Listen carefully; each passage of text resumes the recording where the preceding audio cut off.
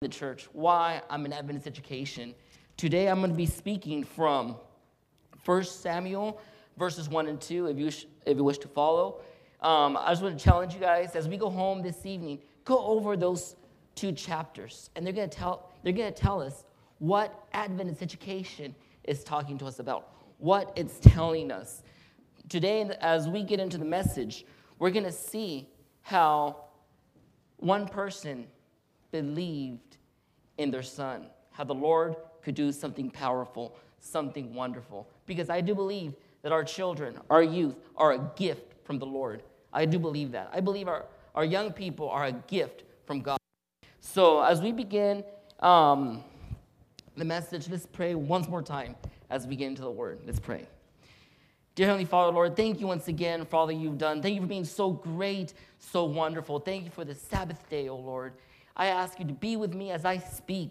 May my words be clear, that your Spirit will guide me, and whatever I say from these mouths, it will be you, O Lord, speaking through me, O Lord.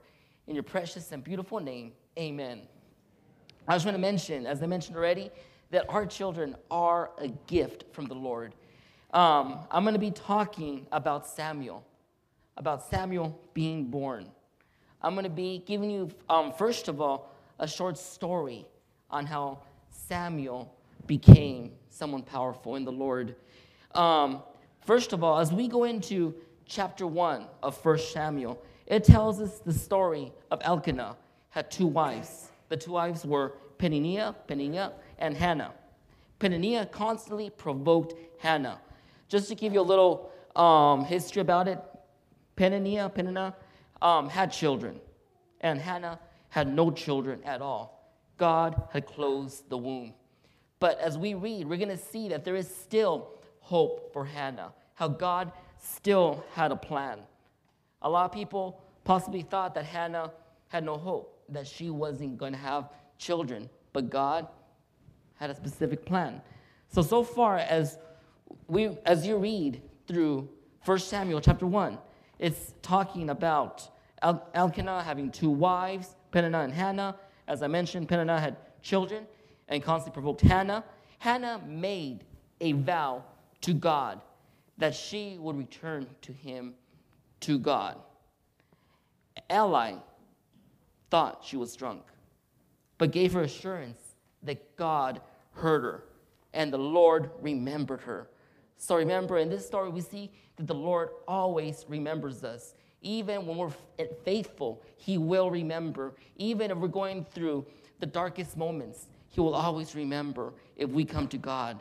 So as the story reads, Hannah conceived a son. And that son was who? Samuel. Samuel was born. Even after God had closed the womb, God still had a plan.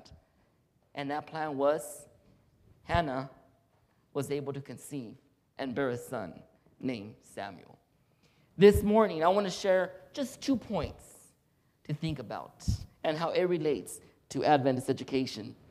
The first point is children are like our tithes and offerings. Children are like our tithes and offerings. Did you know that nothing on this earth belongs to you? Not even your kids. Therefore, you are a steward of your kids, like you are a steward of your paycheck. Isn't that right? Yeah, because we have to learn how to manage our money.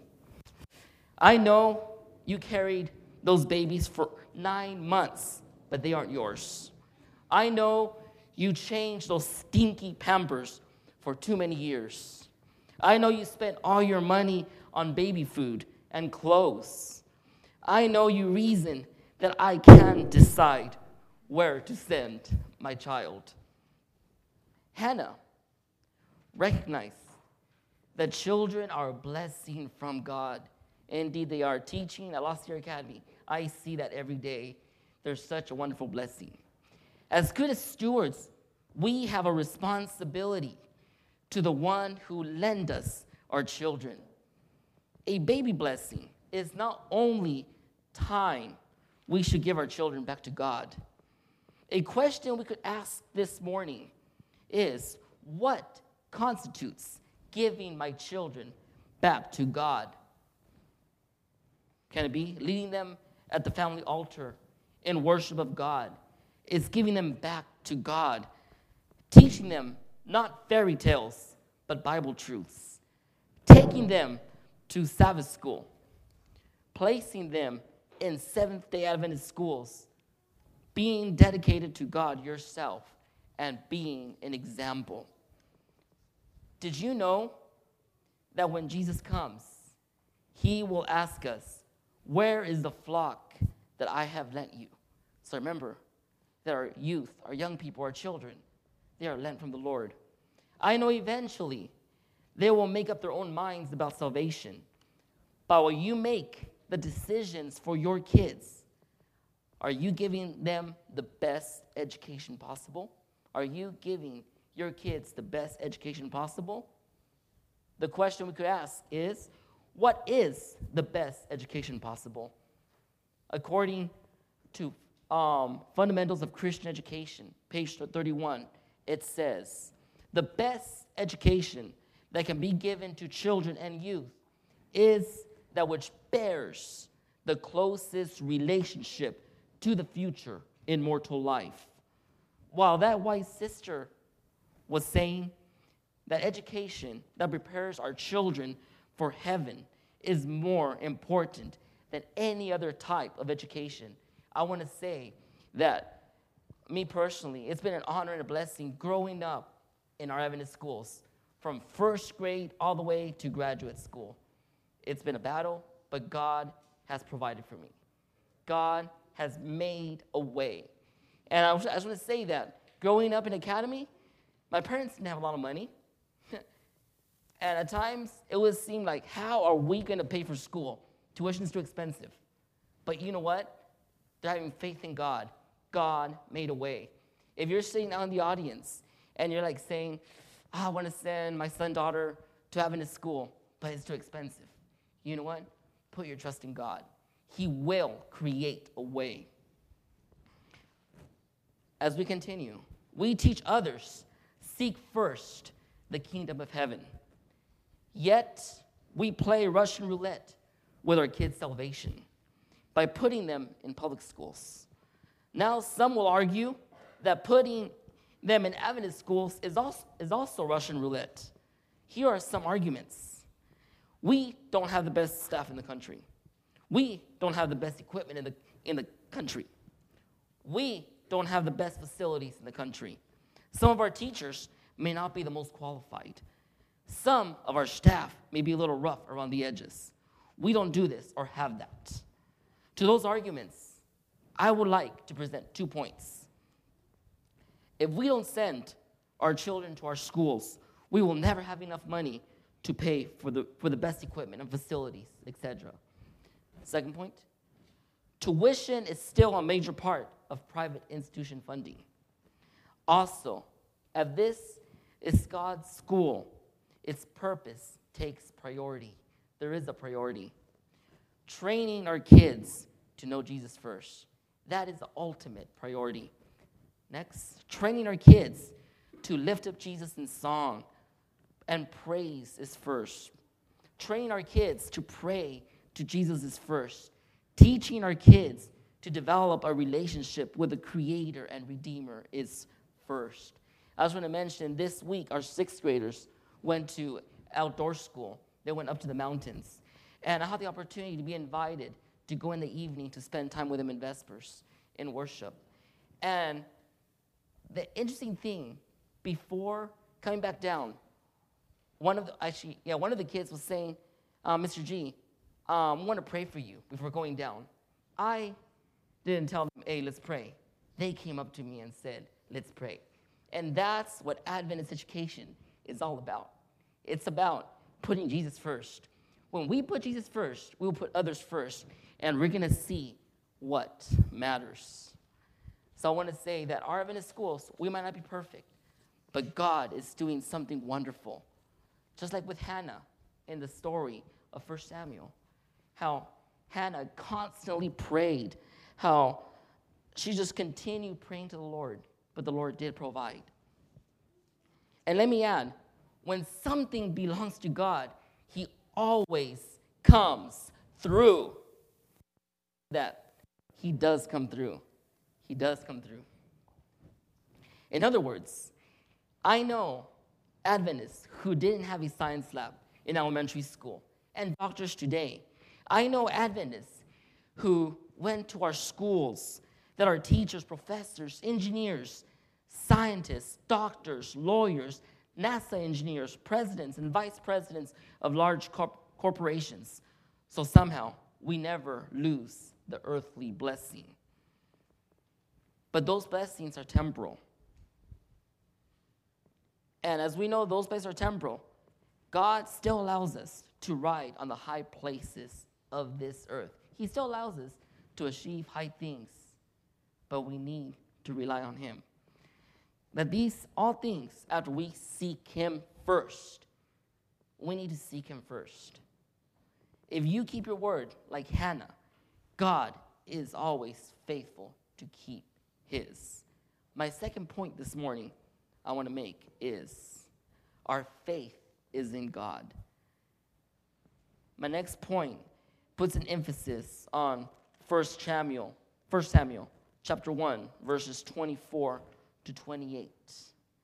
And a quick summary of those verses says, Hannah's faith was not in the temple leaders, teachers, or priests. Hannah's faith was not in the educational system of the Levites. Hannah's faith was certainly not in Eli, whose parenting skills would have disqualified him from teaching at our school. He couldn't even control his own children. As a matter of fact, Elkanah was an Ephrathite, not a Levite. So Eli could have rejected Samuel based on his non-Levite status. Hannah's faith was in Jehovah Jireh. Jehovah Jireh. You guys know what that means? The Lord will provide. Her faith was in Jehovah Jireh. Hannah made a vow to give her baby back to the Lord after waiting many years. After waiting for many years, when those thought there was no hope, there was hope. What tremendous stress and concern she may have had. However, her faith was in God, not the school. Today, I declare that we put too much faith in our schools, in our teachers, in our conference, when our faith should be in God. Yes, we must meet earthly standards to operate. I completely agree with that. Yes, we need to. Yes, we must teach them their subjects well. Yes, we must help our teachers when they struggle.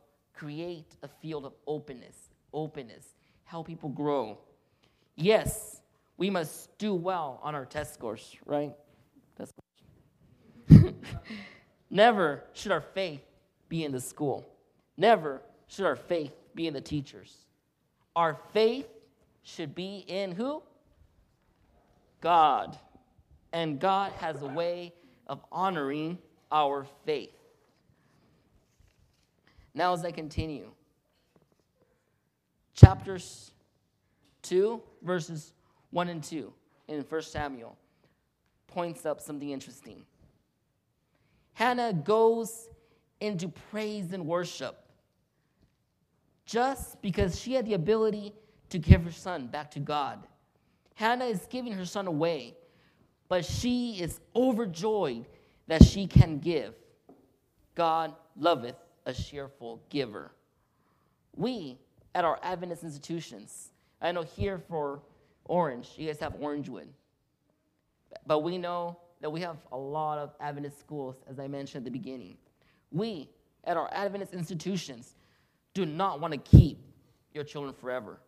We just want you to trust God enough to lend us your children so he can keep them forever in his kingdom. That's God's ultimate purpose. While we're here, our job is to do the best that we can in all that we do. If we make mistakes, learn from those failures when we make those mistakes. I honestly, this morning, believe that Christian education is a test of our faith in God. I really believe that. Growing up, as I mentioned, going to Orangewood for 12 years, then La Sierra University, growing up when I was little, I know that my mom had faith in God, that God would provide. I believe that our short-sightedness causes the lack of faith in many of our Adventist schools today. I'm not saying that we are to be blind. Neither am I saying that we are perfect at our Adventist institutions. But if God believes in Christian education, I believe in God that I must do all I can to make it better. So instead of just criticizing, I know sometimes the first thing that we'll do is criticize, which is human nature. But our job is to make it better by working together, by being open in a community with openness. People who say one thing with their lips and do something else with their actions are called hypocrites. Let that not be our description. Our description this morning to be people of faith. I just want to finish up with this verse in 1 Samuel chapter 2, verse 20. And I'm going to focus on the last part. So 1 Samuel chapter 2, verse 20. And Eli would bless Elkanah and his wife and say, "The Lord give you descendants from the woman for the loan that was given to the Lord."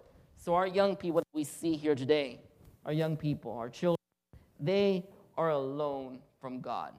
They're being lent from God so we can be better stewards of his service. So we could prepare, not only do our best here on this, let's pray as we close the message.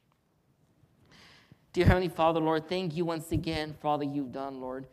Lord, Adventist education is a test of faith. We know that, first of all, I'm thankful to be part of one of the largest educational systems in the world. I'm so thankful for that, Lord. I ask you to be with us. Help us to always put you first, Lord.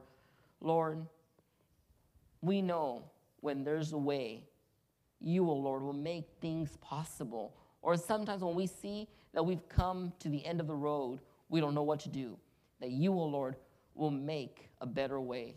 I ask you to be with us as we go through this beautiful Sabbath day. Be with our amazing students at La Sierra Academy, Orangewood Academy, and throughout the world, that you, oh Lord, will always watch us and take care of us. In your precious and beautiful name, amen. Thank you so much for your message on Adventist education. And La Sierra Academy, all of you, thank you so much for bringing a musical blessing for us today. You were very appreciated. Hope you had a very fun tour. Thank you so much for sharing your gifts. Let's bow our heads and pray for our offering. Dear Heavenly Father, thank you so much for the blessings we have received and honor the blessings which we are giving back to you. Take our gifts, whether big or small, to multiply your kingdom in whatever ways you have desired. In your name I pray. Amen.